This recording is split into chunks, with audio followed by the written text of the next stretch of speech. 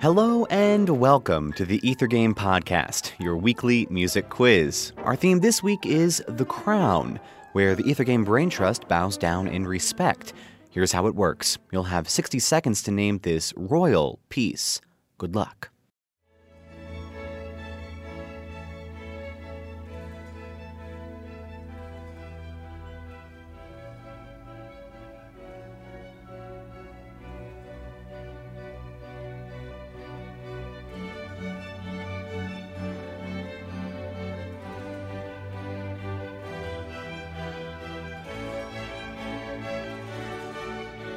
Here's a hint, a royal act.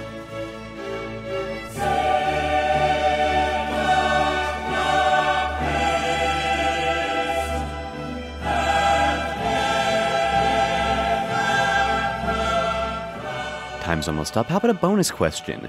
This piece was first performed at the coronation of a king. Can you name that king?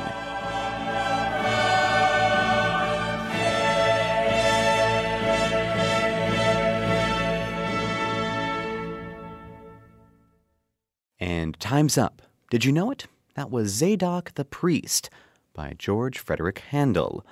As one of his final royal acts, King George I required George Frederick Handel to compose the music for the coronation of his son, King George II. Handel, in fact, wrote 4 anthems for this coronation, the first of which is titled Zadok the Priest. Its text comes from the biblical book of 1 Kings, where Zadok the high priest anoints Solomon, son of David, as the king of Israel. This particular anthem has been sung at every coronation service since the coronation of King George II in 1727, and it's usually sung at the sovereign's anointing. However, at this initial coronation, the choir of Westminster Abbey was, understandably, a little under-rehearsed with the brand new music, and sang Zadok the Priest at the wrong part of the ceremony.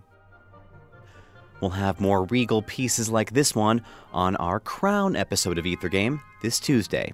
Here's your teaser for that show.